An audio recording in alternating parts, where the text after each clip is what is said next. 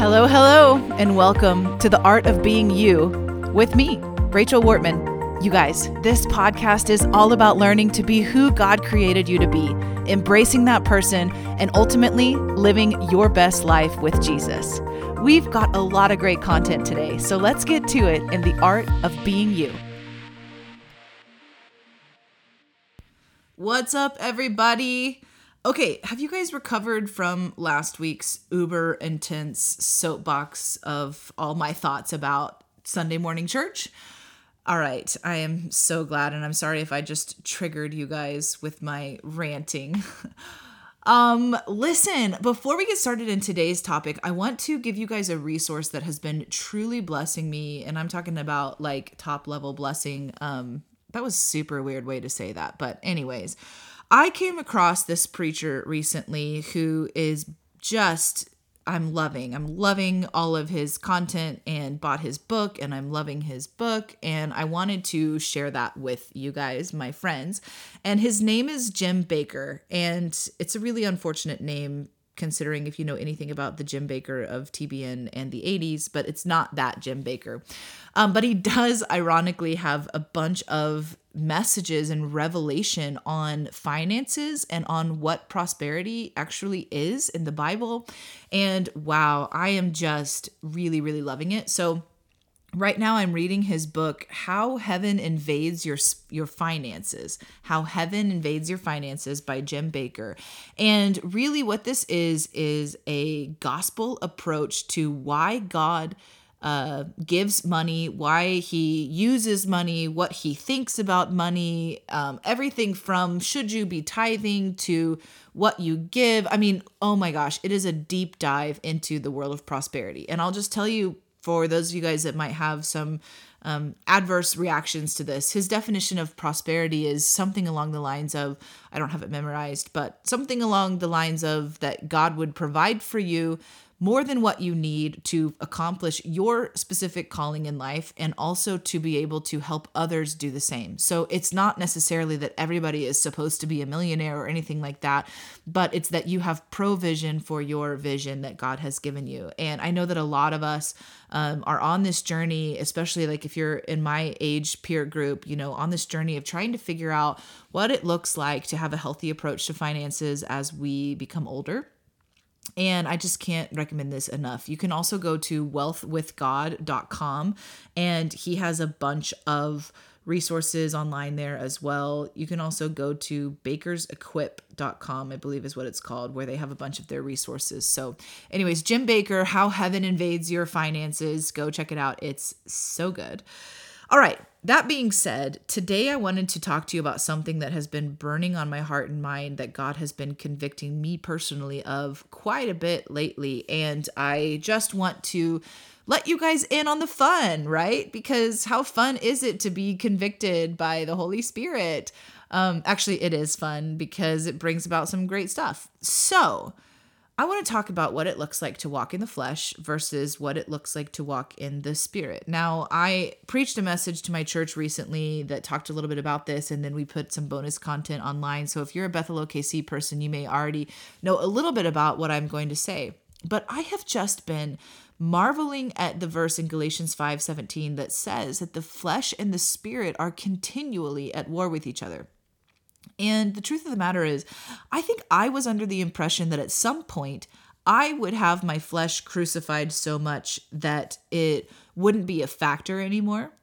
And I do believe that when we are born again, our flesh is crucified. What does that mean? Like we become a new creation and then the old is gone. But that is from heaven's perspective. God does not look at us now as a limited person. He looks at us as a limitless person because now we are united with Jesus and we get to be viewed by God through the lens of Jesus's redemption. So that's a little bit of a background. So I believe that I find so much scripture to back that up.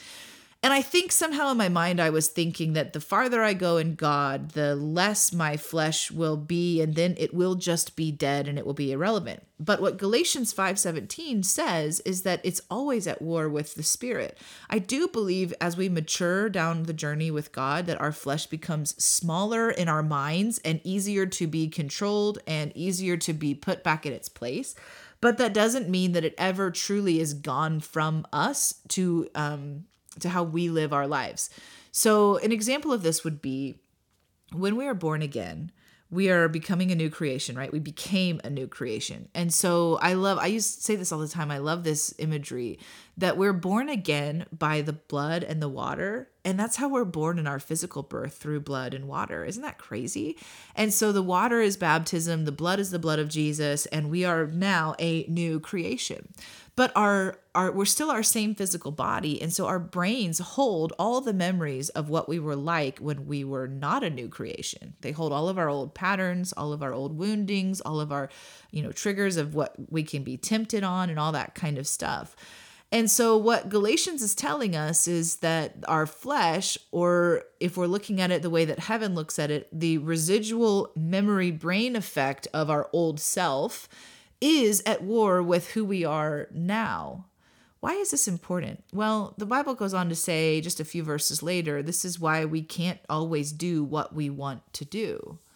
I don't know about you, but I've definitely had times in my life where God was, challenging me to step into a greater level of my identity. And it's like a war. Everything inside of me doesn't want that. Let me give you a very practical example. So let's take marriage. Okay.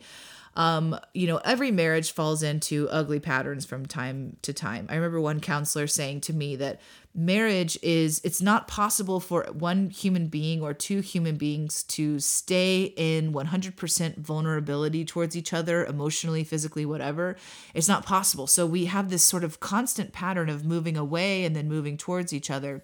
And what she said to me was, the best thing we can do is not go into a downward spiral when we move away as spouses, but learn the patterns of what's happening and then move into a pattern of moving towards each other. So, we all have things that we do in our marriages that like connect us. So, like dates and, hobbies and stuff you guys like to do together. So when you feel yourself disconnecting, instead of going with that and going down a disconnecting road, we use that as the springboard to then start reconnecting. So in my marriage, that looks like spending more quality time together, maybe not turning on the TV and talking out different things, not necessarily conflict, but just catching up on the mundane of life. Sometimes that looks like going shopping together or, whatever.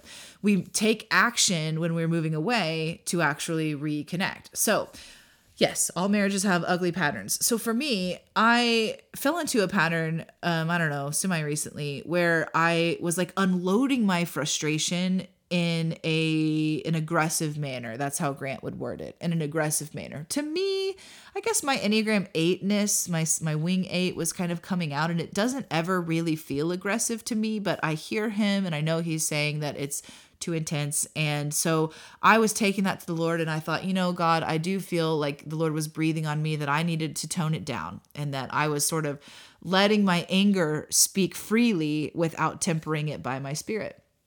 So I got convicted. That's what that means.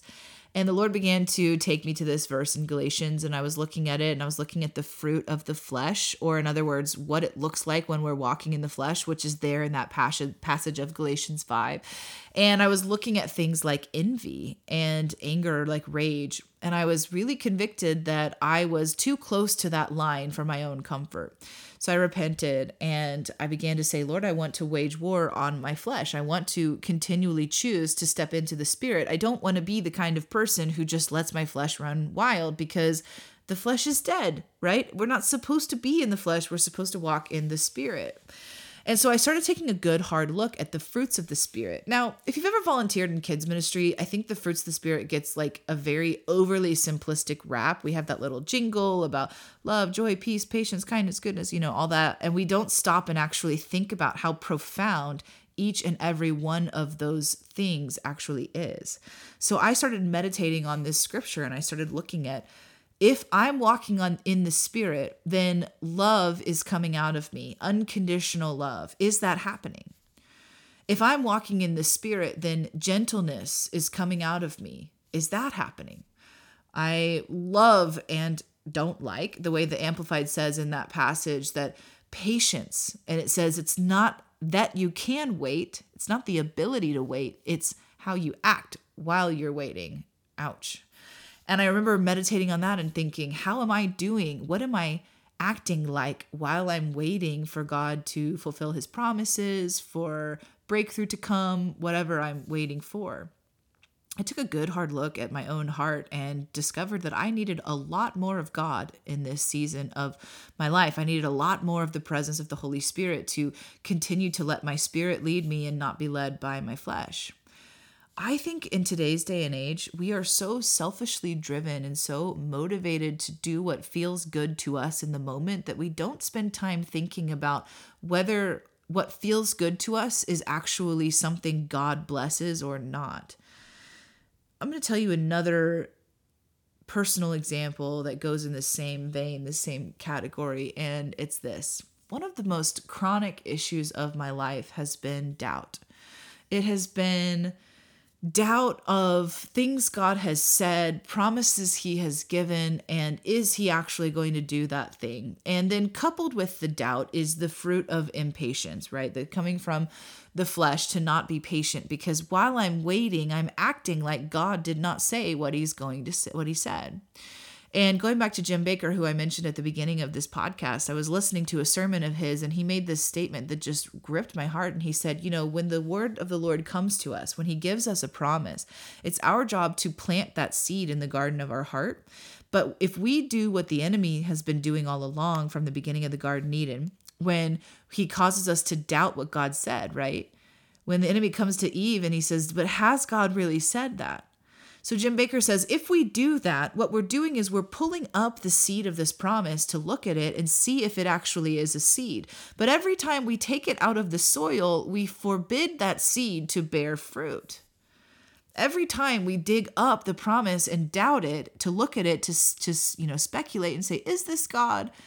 Is this really what I think it is?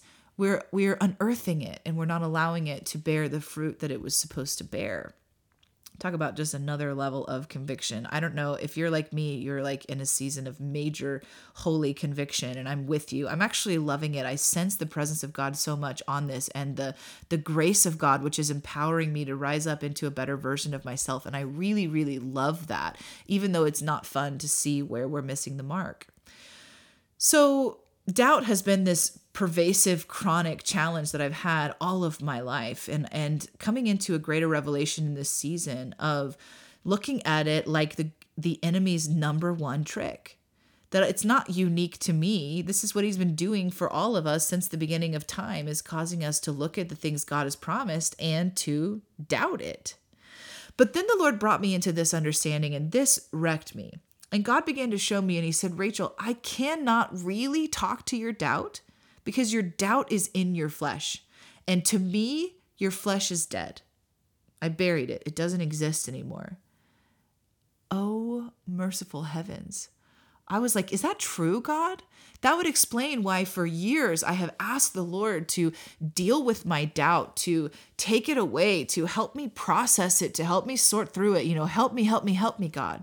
All the while the Lord is going, I will help you when you figure out that your doubt actually belongs in the coffin with your old self, not in your brain constantly being something you consider.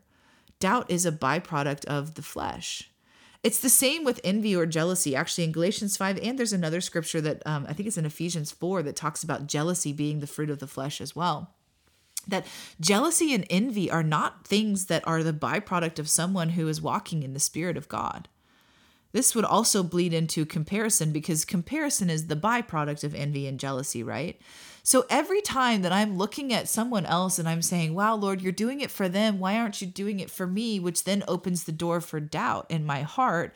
All of a sudden, I'm already so far in the flesh, I've put myself in the coffin with God, with my old self.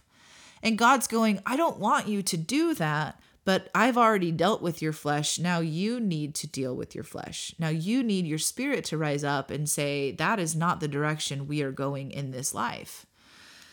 So I guess my question in today's episode is, are you walking in the spirit or are you walking in the flesh? Or do you have one leg in both? The spirit and the flesh are constantly at war with each other. What I realized and what I'm saying to you today is that when I am doubting, that is proof of my flesh waging war on the promises of God in my life. When I am doubting and moving into jealousy and envy, it's my flesh saying, hey, I don't like to be led by the Spirit. I don't want to be led by the Spirit. I don't want to do that kind of stuff. And therefore, I'm going to rebel and I'm going to remind you of all of these terrible things. I don't want that in my life. I don't think you want that in your life. So it's not that that war is going to go away forever, but that when we recognize it's the war, then we get to have victory over that. Listen, friend, there ain't no battle God has put you in that you can't overcome. That is the hillbilly gospel right there. Every single situation you are facing, God has given you the ability to have victory and to overcome, and actually to wrestle out a blessing of revelation when you're done. So here I am all these years harboring this secret festering doubt. It wasn't really a secret to those that are close to me, but harboring this doubt over some of the promises God has spoken without realizing that every time I bear witness to that and put my agreement into that doubt, what I'm doing is unearthing the seed of the promise, forbidding it to bear fruit in my life, and giving my flesh the upper hand in the continual war against my spirit. Oh my! I don't know about you, but let's not be like that. Let's be people who wait well. We wait patiently with a happy heart. We find it easy to step into the Spirit when we've realized that we have been walking in the flesh. The Holy Spirit never leaves us. He never leaves us. So it's not that we are, that he's being sent away because he's disappointed that we're doubting. It's that whatever struggle you're having coming from your flesh is actually pulling you away from your awareness of him. And while we're not aware of him, we don't think to call on him to help us. So that's really my encouragement for you today. Are you walking in the flesh? Are you walking in the Spirit? I hope you're walking in the Spirit. I was listening to a friend of mine preach a message on pornography recently, and we were talking about, afterwards, we're talking a little bit about it. And one of the things that he said about pornography is that there's been studies, research done, that the dopamine that's released in your brain, the feel-good chemical that's released in your brain when you view pornography is actually stronger than the amount that's released when you do heroin. I find that fascinatingly wild. And really why I bring that up now is because in Galatians 5, later on, between verses 17 and 24, sexual immorality is listed as a fruit of the flesh.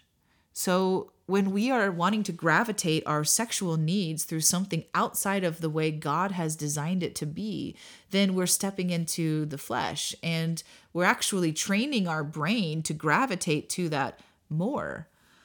Negative emotions, there's this great FBI study that was done in the 70s. It actually became the basis for the hostage negotiation program that was developed in the FBI. And this study, they began to do research on what happens when we have negative emotions in our mind. And they discovered that negative emotions, things like anger, fear, stuff like that, they actually present themselves in our brains 3 to 4 times stronger than our positive emotions. I think maybe that's why we get a little bit addicted to negativity. We get a little bit addicted to anger, to things of the flesh, because they feel that much more potent when we feel them. But the other part that this study began to discover, which I think is unbelievably fascinating, was that the simple act of getting someone to say their negative emotion out loud had the power to disband that intensity 100% of the time. So this is what they do in the hostage negotiation. They try to get the perpetrator to admit what they're really afraid of, to admit that they are angry, to admit that they are scared or whatever. And in doing that, they know they are helping release the intensity of that emotion in that person's mind so that their rational mind can come into play a little bit more. I think this is part of why God tells us so clearly what is of the flesh, so that we don't stay in that place with an unhealthy brain patterns, so that we can step into the more rational place, the more, blessed place of revelation and overcoming, because it's in the place of the Spirit that we know to call on God, that we get the breakthrough, that He comes through, and we actually get furthered into our more of who we are, more of our identity, more of who God's called us to be, all of that, more of the abundant life. We just have to be the one. We are the doorway. We're like the hinge on the door. We get to decide whether we're going to let the flesh go through the door or whether we're going to really walk in the Spirit. So I hope this is helpful for you. I'm praying for you that you are someone who's really walking in the Spirit and is finding and feeling the grace of God moving through your life as you pursue that. Listen, if you're listening to this and you feel convicted that you've been in the flesh too much, it's a very simple thing. Just stop, repent, and choose to walk in the Spirit. What does it look like to repent? God, I am sorry. I see now that I was walking in the flesh. I see now that I was doing things that were not really the right thing to do. And I've been separating myself from you because of that. So today I'm making the choice to step back into the Spirit. I'm making the choice to let you come and let the grace of God flow in my life to help me let go of these flesh patterns and operate in who I really am in you, which is a person who bears the fruit of the Spirit. Amen. It's as simple as a prayer as that, or however the Lord leads you to pray. So that's all I've got for you guys today. And until next time, be blessed. So you've just listened to The Art of Being You with Rachel Wortman. I hope you enjoyed this episode of my podcast. And listen, it would mean the world to me if you would subscribe and rate or review this podcast on wherever you're listening from. Also, share it with a friend. Help me get the word out. Until next time, be blessed.